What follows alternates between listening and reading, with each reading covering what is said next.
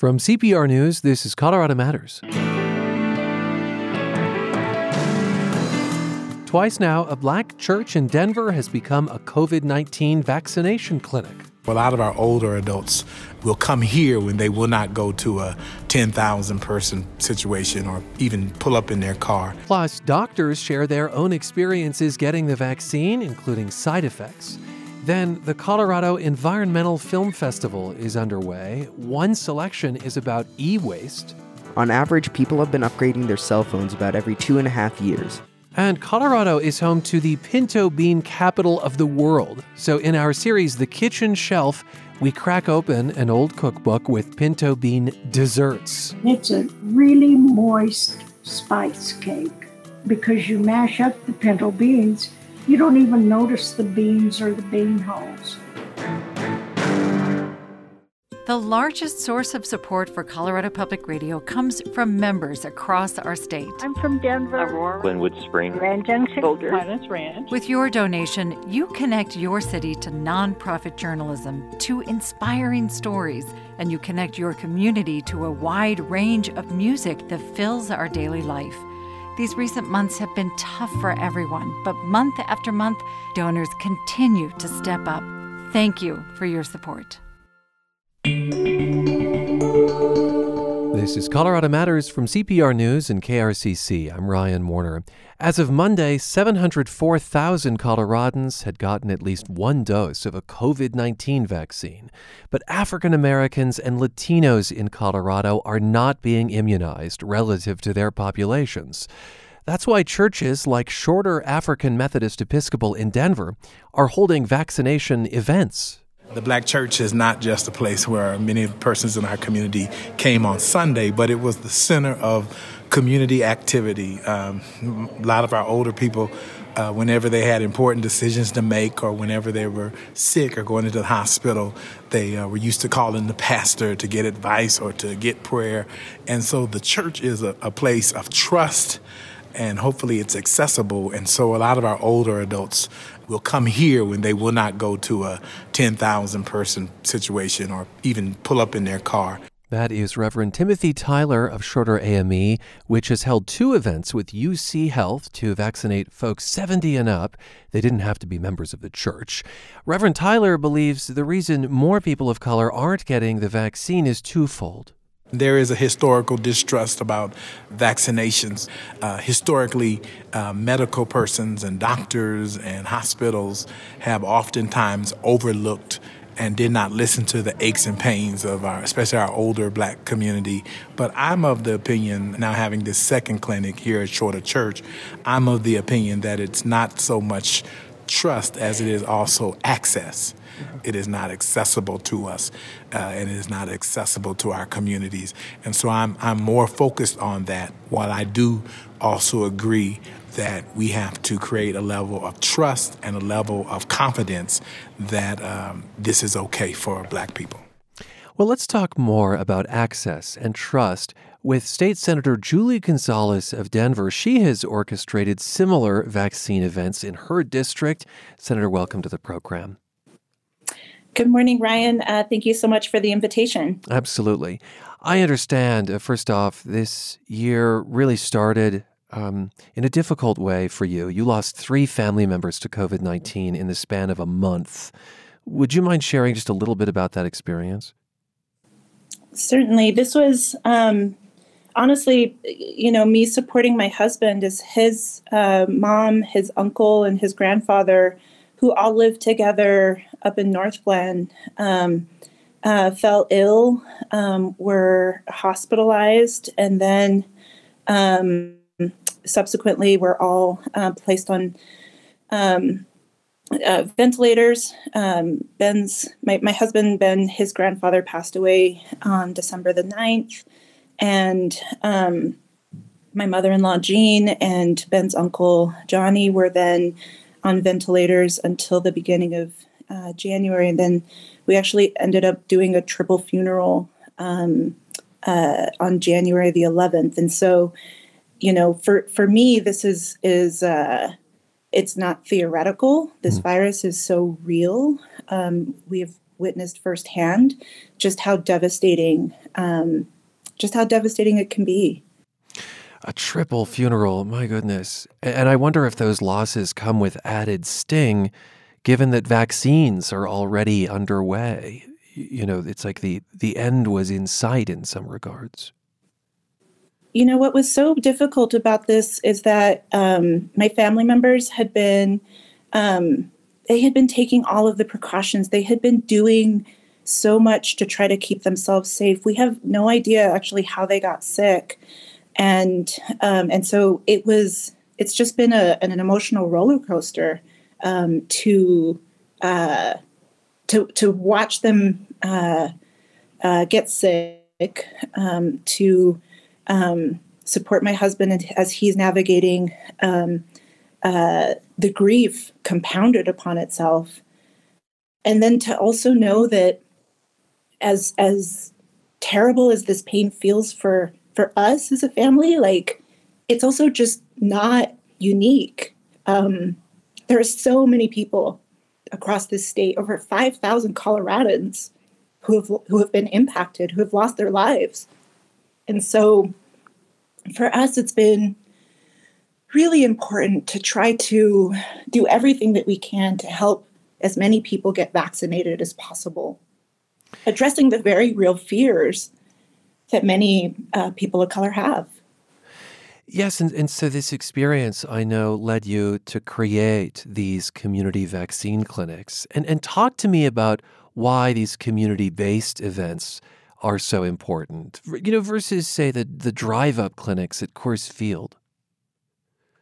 It's a really good question, and thank you for asking it. You know, I would say that as we were, it was a pretty intense week for me, because on Monday we had this triple funeral, and then on Wednesday I returned back to the Capitol, where I serve as a state senator for Northwest and downtown Denver, and to see how deeply community was being impacted, and then to also see some of the numbers where at that point, I think 4.3% of Latinos had received the vaccine, and yet Latinos make up 22% of the population.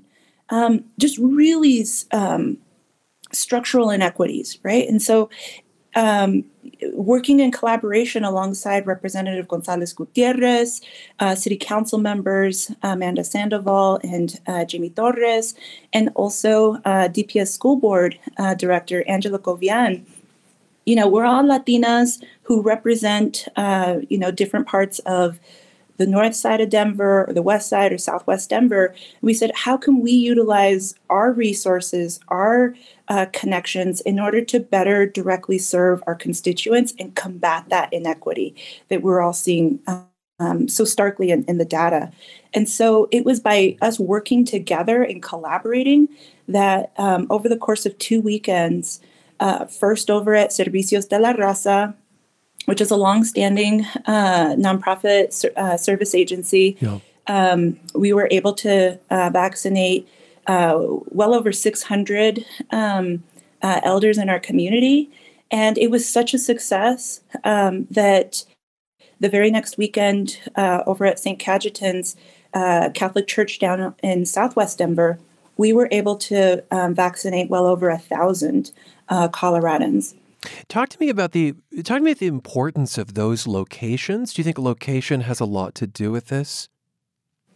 Absolutely. And, you know, I did hear Reverend Tyler speak immediately prior, and I will just underscore that the way that you combat hesitancy is by going to places that already hold trust within our communities. And Servicios de la Raza is a longstanding service agency that has served the community for, well over 40 years. And St. Cajetan's Church is just a hub for Latinos and for immigrants to come forward. And, the fact that the priest at Mass was saying, hey, if you want to get vaccinated, there are volunteers here ready to sign you up. that is as important a message sometimes as hearing from a doctor or hearing from, me as an elected official or what have you. Being able to address the hesitancy by making sure that trusted community partners are front and center. So critical, so critical. What is the hesitancy that you hear? I'm curious what and how you address it. It's been really intense because there's a lot of different issues that folks are expressing to us. As we were registering people and answering phone calls, there were questions around: is it safe? Will it hurt? What will the side effects be? But then also other questions around, specifically with the immigrant community.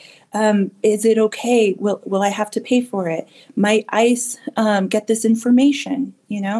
Now, to be clear, the vaccine is free, and we have really strong HIPAA privacy protections to ensure that your data is protected, but we had to go through and answer those questions one-on-one in order for folks to feel safe and comfortable to sign up and get that vaccine.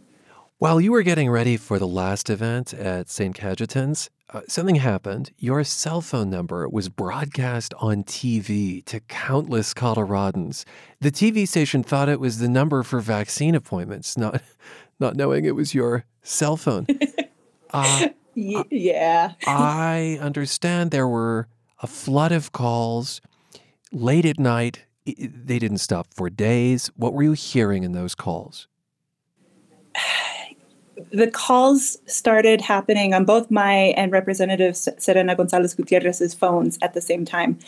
About 10:10 that evening, right after our numbers had been posted up on TV, we started getting phone calls, and then they picked up again at about 5 in the morning, and just nonstop. And as as I started returning phone calls, I heard desperation. I heard people who were shocked and amazed that somebody else was actually picking up the phone on the other end of the line and answering their questions and actually getting them through to get an appointment. It was just hearing a voice. Just hearing a voice. Yeah, just hearing a voice. Was transformational. People, folks cried just with gratitude. There were happy tears. Well, I want to thank you so much for being with us. I appreciate your sharing your story. Absolutely. There's so much more work to do, but it's by addressing these barriers that we can make sure that we keep our communities safe. Thank you so much for the opportunity. Senator Julie Gonzalez of Denver on what she calls equity clinics to get more people of color vaccinated. Another clinic at Servicios de la Raza is planned for this weekend in Colorado Springs. Chills, aches and pains, and headaches are possible side effects of the COVID-19 vaccines. These symptoms occur most often after the second dose, but they're temporary, and studies show the vaccines are safe and effective. CPR's Andrea Dukakis is part of our COVID-19 reporting team. Hi, Andrea. Hi, Ryan. And you've spoken to doctors about their own side effects getting the vaccine. You've also reviewed the research. Tell us what you know. I spoke to Dr. Dan Jones. He's an internist in Denver, and he was eligible early for his vaccine because of his job. Here's what happened after he got his first dose of the Moderna vaccine. Really, the only side effect that I had from the first vaccine was a sore arm that started pretty soon after I received the shot. But I went home and was able to work. And then aside from a sore arm, didn't really have any negative effects. Okay, the first dose, not a big deal for him. Right. But then 28 days later, he goes in for his second vaccine. 8 or 9 hours after, I started to show some new symptoms: chills, headache, muscle aches, and joint pains. That night, I did not sleep very well. And when I woke up the next morning, I still felt pretty poor. Dr. Jones said he was able to work that day, but still felt lousy. It wasn't until the following day at about 3 p.m. that he felt completely better. He said he's had coworkers who felt even worse than he did and couldn't work for a day or so. I mean, there are people who don't have that luxury of being able to miss work. But not everyone has symptoms, right, Andrea? Right. On the other end of the spectrum is Jones's wife, Crystal Joy. She's a psychologist in Parker, so she's eligible early for the vaccine, too. She got a little headache after the first dose, which she says may or may not have been triggered by the vaccine. Then 3 weeks later, she got the second dose. The second vaccination was after Dan's. I think his was on a Thursday and mine was on Saturday. And he didn't have a great response to it.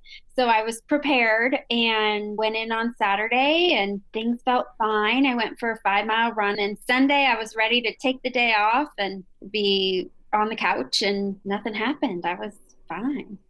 She said she may have been a little fatigued, but it's hard to say what that was from exactly. Okay, all in all, a very easy experience for her. Right. She did also say she felt some soreness in her arm. She gets that with the flu shot, too. And lots of people will have some discomfort at the injection site. Jones does say his wife is a badass when it comes to pretty much everything. Okay. She's a big athlete. And Joy says Jones isn't always the toughest guy when it comes to being sick. But she says after that second dose, her husband's reaction to the vaccine was unmistakable. It wasn't just the placebo effect. He said he had aches in his joints, which is something I've never heard him say. And we've been together now for over 16 years. And he said his hips hurt, which I've never heard him talk about his hips before. I imagine as a medical doctor, Dan Jones believes these side effects are minor and shouldn't deter folks from getting the COVID-19 vaccine, Andrea. Like most physicians, he believes the benefits of the vaccine far outweigh the temporary side effects and the potentially lethal dangers of contracting the virus. The question is how to explain all of this to those of his patients who are hesitant to get the vaccine. Some are worried about these post-vaccine side effects. Jones's answer is to be upfront with his patients about what happened to him. He also makes sure to tell them about his wife's experience.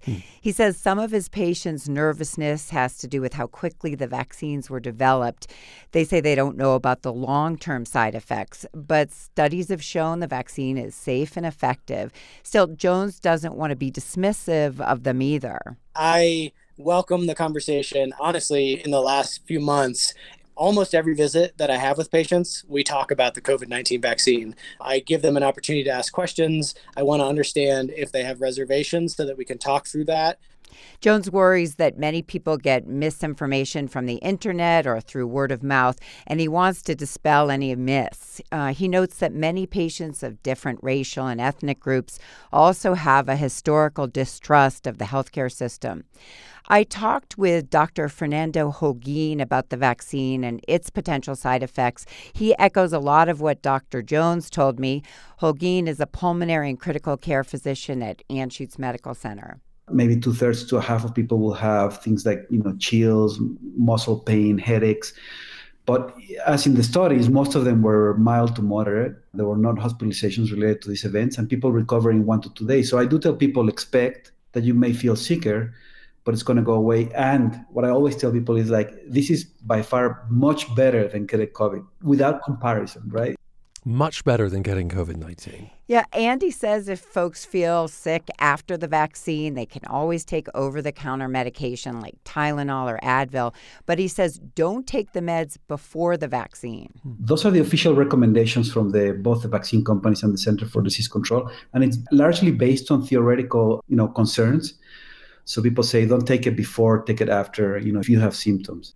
Now, I should point out that there are a very small number of people who may unknowingly be allergic to one of the compounds in the vaccine. That's why there's this required 15-minute wait after it's given. It's so people can get medical attention if they have a severe reaction. They can also have mild allergic reactions like itching or hives. I have heard that the post-vaccine side effects like body aches and chills are actually signs that the body's immune system is kicking in. Is that true? particularly with the second vaccine, and perhaps that's because your body has already been prepared to attack this protein that the virus uses to get into your cells. At the same time, Dr. Holguin says lots of patients worry that if they don't have these side effects, the vaccine isn't working. People will say, hey, I have no symptoms, therefore I have no immune response to the vaccines, I'm in trouble, and I'm going to get infected. There's absolutely no correlation between how much severe symptoms you get to the vaccine and how effective it is in you. So it doesn't really matter. If you're one of the lucky ones that don't get anything, that's great. Dr. Holguin told me a funny story about his own experience with the COVID-19 vaccine. He was part of one of the trials. I was in the Moderna trial. I was in the placebo arm. And on both shots, I had side effects, and I was injected with saline. I mean, the brain is incredibly powerful, right? Dr. Holguin told me he had a headache and chills. So you might think you're having side effects, and it's really your brain doing tricks on you. The psychology of this is fascinating. Andrea, thank you so much. Thanks. Andrea Dukakis is on CPR's COVID-19 reporting team.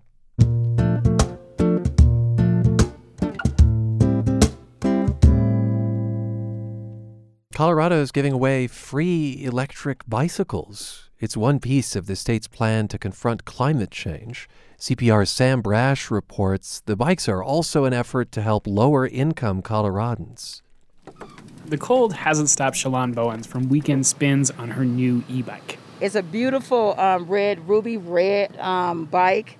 And it has my little bougie shopping bag back here, so you can go shopping with the bag on the back. Bowens got her bike through a program with the Colorado Energy Office. Last fall, it gave out 13 bikes to essential workers.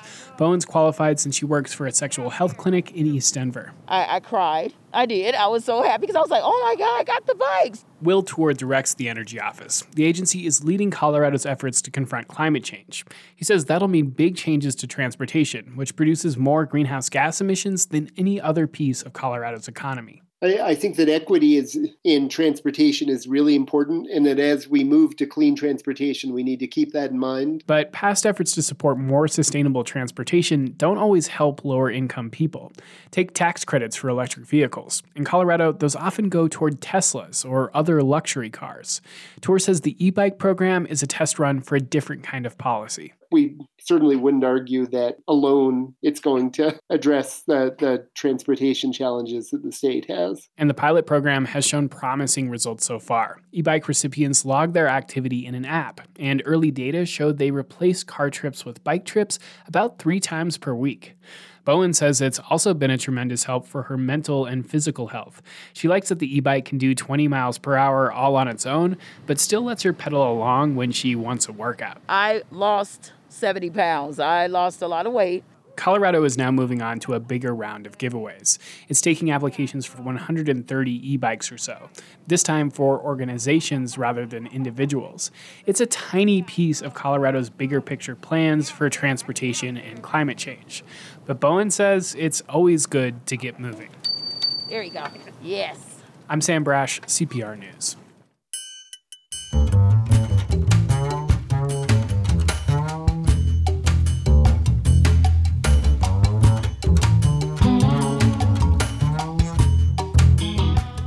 And Colorado Matters continues in the next half hour with the cinematic riches of the Colorado Environmental Film Festival. I'm Ryan Warner. You're with CPR News and KRCC.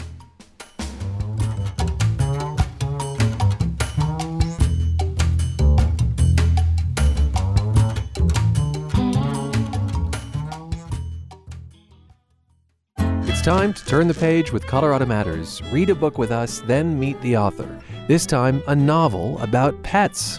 Boulder author R.L. Mazes has written Other People's Pets. Her main character is an animal empath.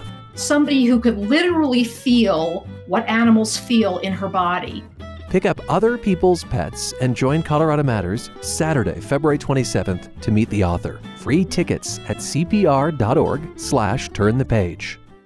You're with Colorado Matters from CPR News and KRCC. I'm Ryan Warner. The Colorado Environmental Film Festival is underway. Its 15th year.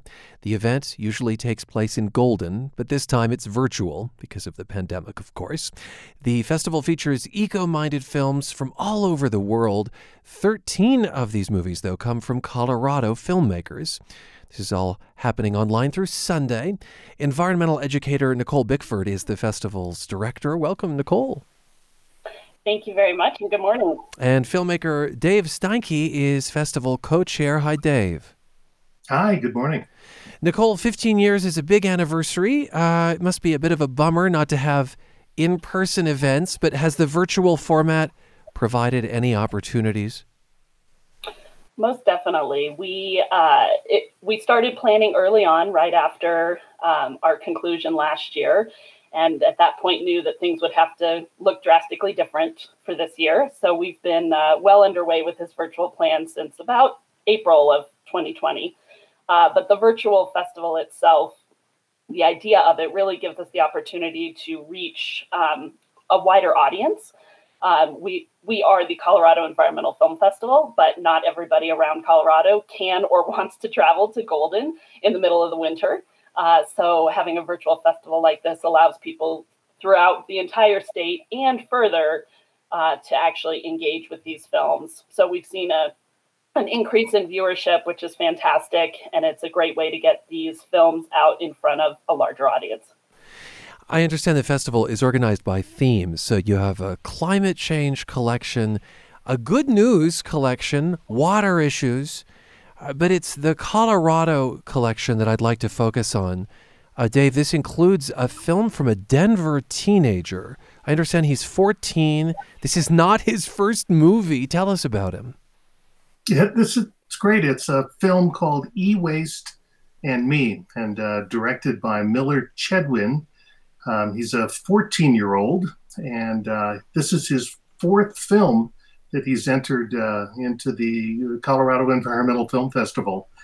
He's a student at the Denver School of the Arts, and he's a young and upcoming filmmaker. We just love him.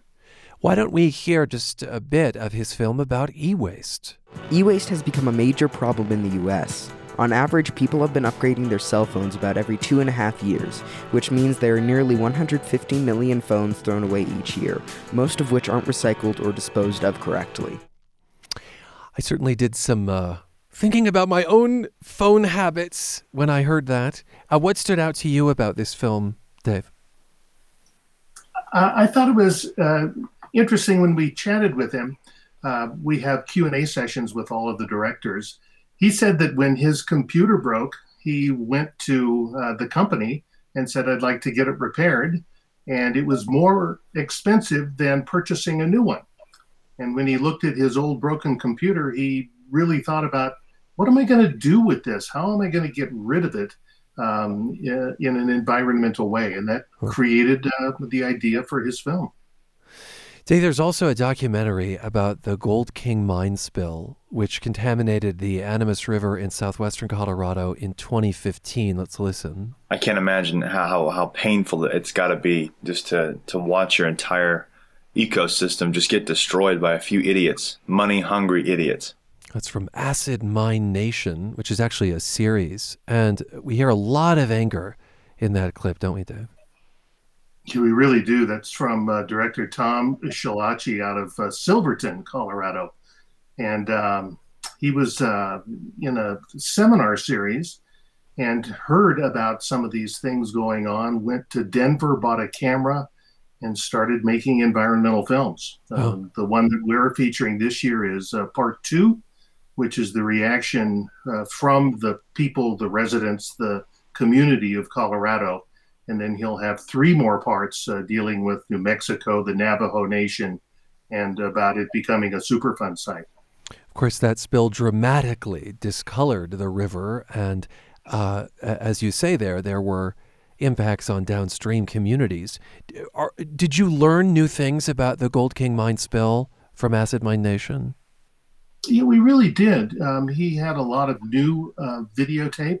He's been taping since it happened in August of 2015 and had a lot of new interviews with Colorado lawmakers, EPA officials, and really tease it up for the other 3 pieces that are coming.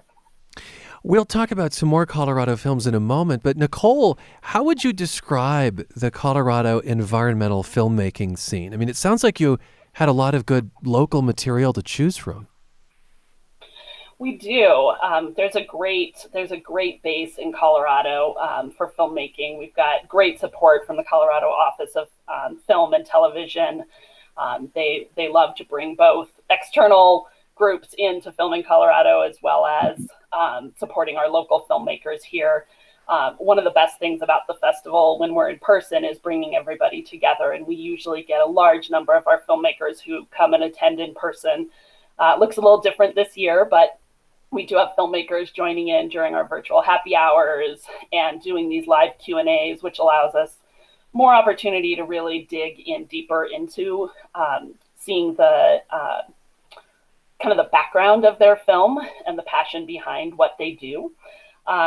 So it's really, it's great to be able to work with those local filmmakers and showcase what is near and dear to their heart. And what is near and dear to their heart? And does that change? It is quite varied.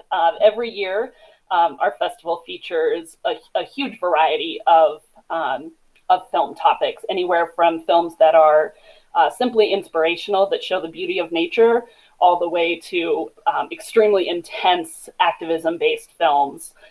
So these filmmakers, for the most part, are showcasing their point of view, the things that they are passionate about, whether it's water issues in the American Southwest or mining challenges in Peru. Every year the issues change slightly, but with the collections that we have featured this year, there are common themes that kind of run through each year. It's just the focus is slightly different depending on what that filmmaker's passion is. You're listening to Colorado Matters. I'm Ryan Warner, and we're talking about the Colorado Environmental Film Festival. We're joined by its co-chair and its director. And David Steinke, there's another film I want to talk about on perhaps a lighter subject. High Country is a documentary about small mountain communities in Colorado like Crested Butte. Here's a taste. We all love this place for what it was. But the only way this place was going to survive was with tourism, was with people coming here and bringing money. What sorts of tensions does this film explore about mountain life? Well, all of the tensions that these small communities that want to stick around. High Country, a really nice film by director Connor Hagen, who was born and raised there in Crested Butte and sees his documentary as a bit of a history project to take people and viewers back to the history of Crested Butte and how it started as a coal mining town and how it grew up, and then the molybdenum mine, the Red Lady, it kind of takes it through all of that, and then to survive how it has to depend on skiing and wildflower tours, and tourism, and that's the tension that he's trying to bring to his film. Oh.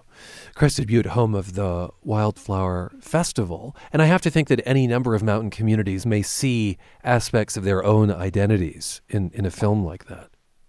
Yeah, I think that's exactly what Connor is trying to show, that it's not just Crested Butte, but it's small mountain, even Eastern Plain communities that will struggle if they haven't. Or to recognize that those are struggles that they've been through as well. Yeah, and I think it's fascinating that any number of people move to mountain communities to escape the bustling crowds, and yet to some extent the destiny of those communities is based on drawing those bustling crowds, you know?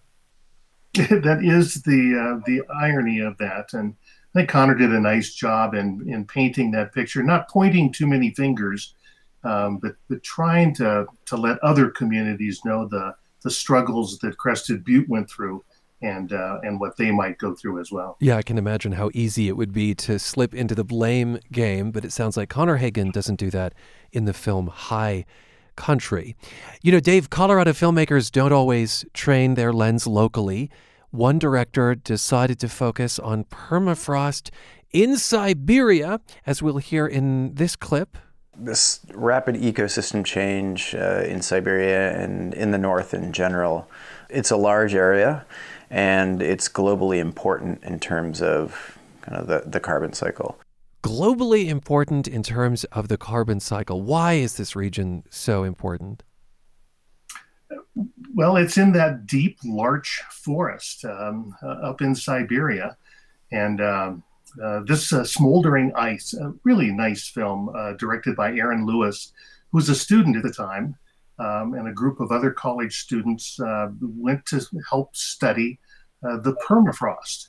And it's almost an adventure film just getting to the research site. I bet. And I think one of the most amazing shots, at least to me in this film, is probably 2 or 3 inches of mosquitoes on their legs and arms and their netting, and having to put up with that 12 hours a day to study permafrost in Siberia. So fascinating look at this research. And warming permafrost has all sorts of implications for climate change.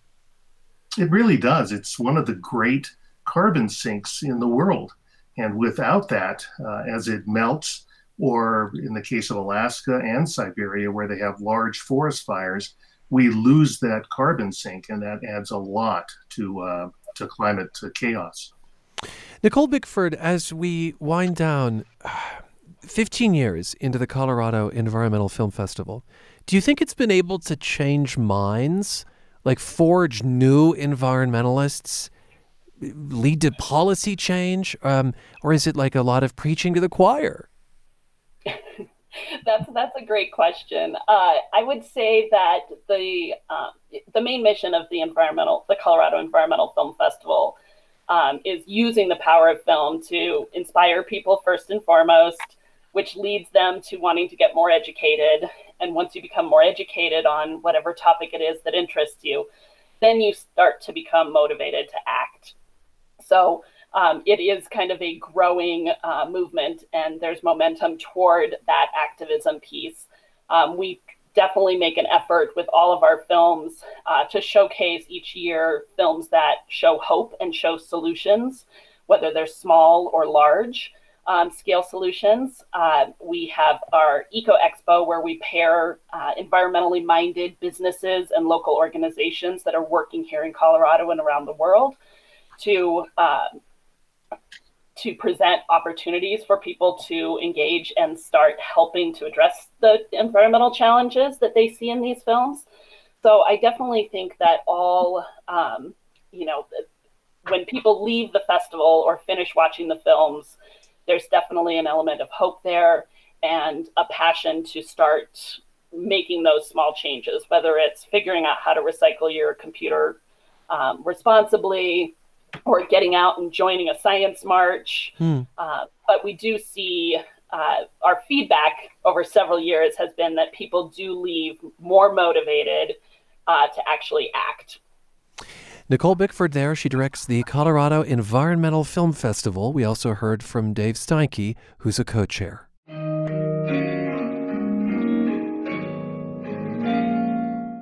The pinto bean is a source of pride in southwestern Colorado.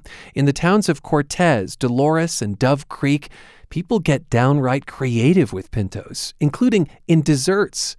In the 1950s and 60s, locals created a recipe contest, and winners were crowned pinto bean queens. The entries were compiled into a cookbook called From the Queen's Kitchen. Well, you just don't think of pinto beans being sweet.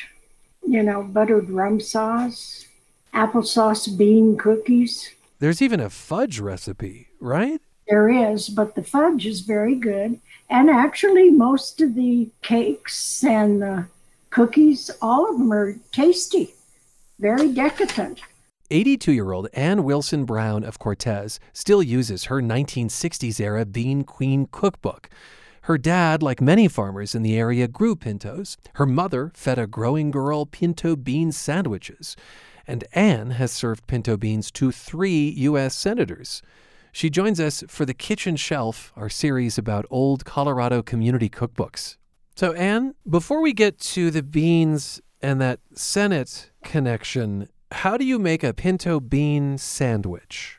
Pinto bean sandwich. Well, my mom always made them with fresh bread. And of course, I'm sure you could use regular bread. The first time she said, I don't have any lunch meat, let's have a pinto bean sandwich. And I was probably 8 years old and I groaned because, girls that age. So I watched her and, oh my gosh, it was good. It was good. And were the beans mashed up or were they still identifiable? No, Mom didn't mash them. I learned to mash them for my own kids after I started doing bean sandwiches for them. And then some people use Miracle Whip. Some people like mayonnaise. Some people just put warm beans and butter. Or you can mash up the beans and mix a little mayonnaise in them and put a sprig of mustard on them and put the other slice of bread on top. My mom cooked pintos millions of ways, adding potatoes or adding tomatoes or, of course, onions and ham, and that still is my favorite.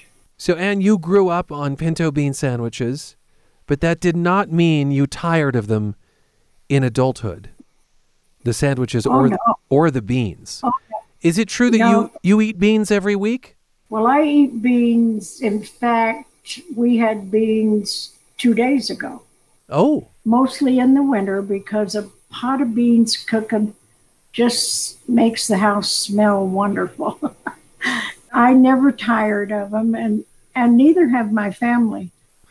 How is it that you fed pinto beans to 3 U.S. senators, Ben Nighthorse Campbell, Ken Salazar, and Michael Bennet? Usually it was when I would have a staff meeting because the district office was in Durango. You were a regional director for all of them. I was regional director for all of them, office director. And so it was generally whenever we'd have a staff meeting or something and they would be invited and they would come. And well, I'm sure that Senator Salazar had beans as a young child. I don't know him ever telling me that. And I'm sure that Senator Campbell did. I'm not sure about Senator Bennet, but I do know that he enjoyed them when he was here. Beans have been growing in southwestern Colorado for 130 years at least. The little town Correct. of Dove Creek, home to 2 bean mills, has laid claim to being the pinto bean capital of the world. Is there something about the soil or the climate there? The soil is a real rich sandy loam. Part of that soil, came in from, blew in from Arizona and the Southwest. Most of the beans early on were dryland beans because Dove Creek itself and that area is right around 7,500 feet altitude. So they would get more moisture than down in Cortez at 6,000 feet. So they had dryland beans for years until we built McPhee Dam and reservoir, and now they can irrigate the beans or hay or whatever they grow now. At one time, there were 14 different bean warehouses throughout the years. Now there are 2. Dove Creek Bean Company is one, and they're the ones that have a lot of the gourmet beans, and the other one is Adobe Milling Company. Well, let's get back to this cookbook, which has gems like pinto bean pizza. I mentioned the fudge. There are fake chicken legs made out of pinto beans molded onto sticks.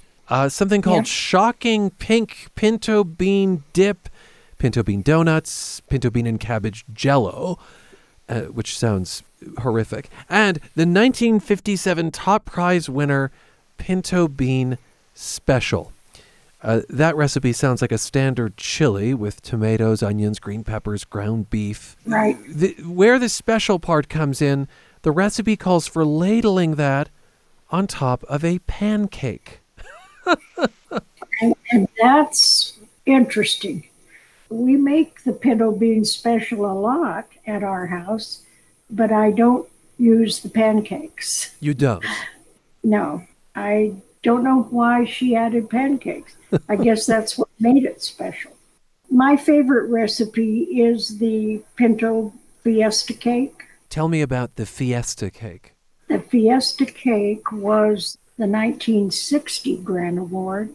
It has 2 cups of pinto beans, and then it has diced raw apples. Oh, unexpected. And, of course, sugar and butter and eggs and flour and soda and salt and cinnamon and cloves, allspice. And then it has raisins. Now, what are the pinto beans doing in a cake like that? What purpose are they serving? I talked to her a couple of years ago about her cake because I have made it several times, and it's a really moist spice cake with raisins and apples, and because you mash up the pinto beans, you don't even notice the beans or the bean hulls. Huh. So is it possible that the beans are providing a kind of steady moisture? Steady moisture like an applesauce would. Yeah. And of course, beans are high in protein. So you get a little protein with your dessert. Yeah, so that makes it a dessert you can eat. At one time, I thought, well, I'll just use this recipe and I'll add some citrus to it and make some fruitcake out of it.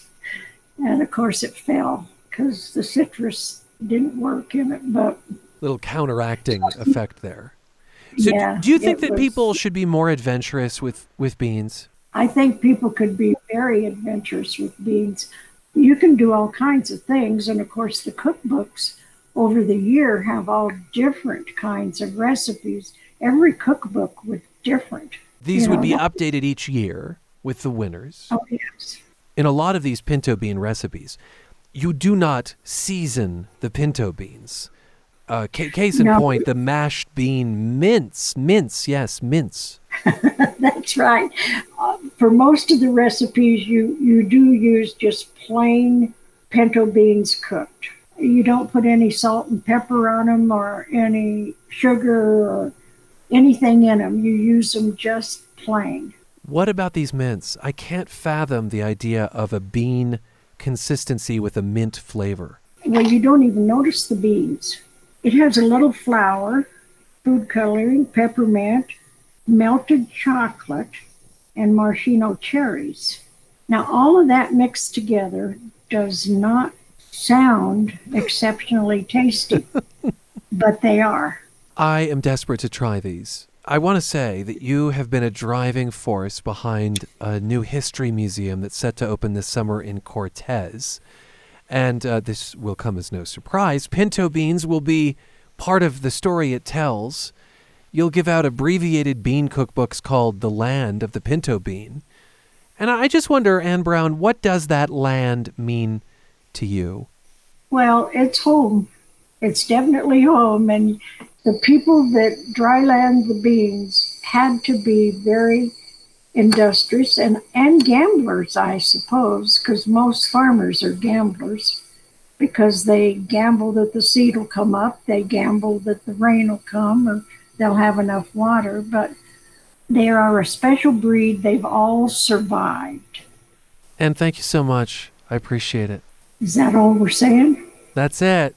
82-year-old Ann Wilson Brown is a fourth-generation Cortez area resident who's eaten pinto beans her whole life. She shared from the Queen's Kitchen a collection of pinto bean recipes for our series, The Kitchen Shelf.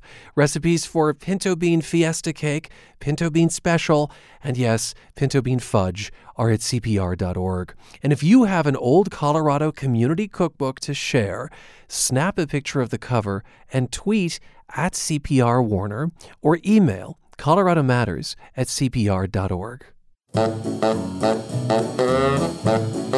Beans and cornbread, beans and cornbread, beans and cornbread,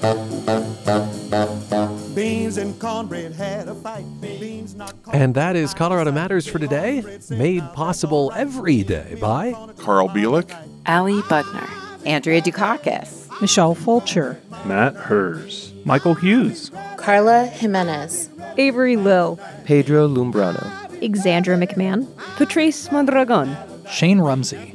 And I'm Ryan Warner with thanks to Nancy Lawful.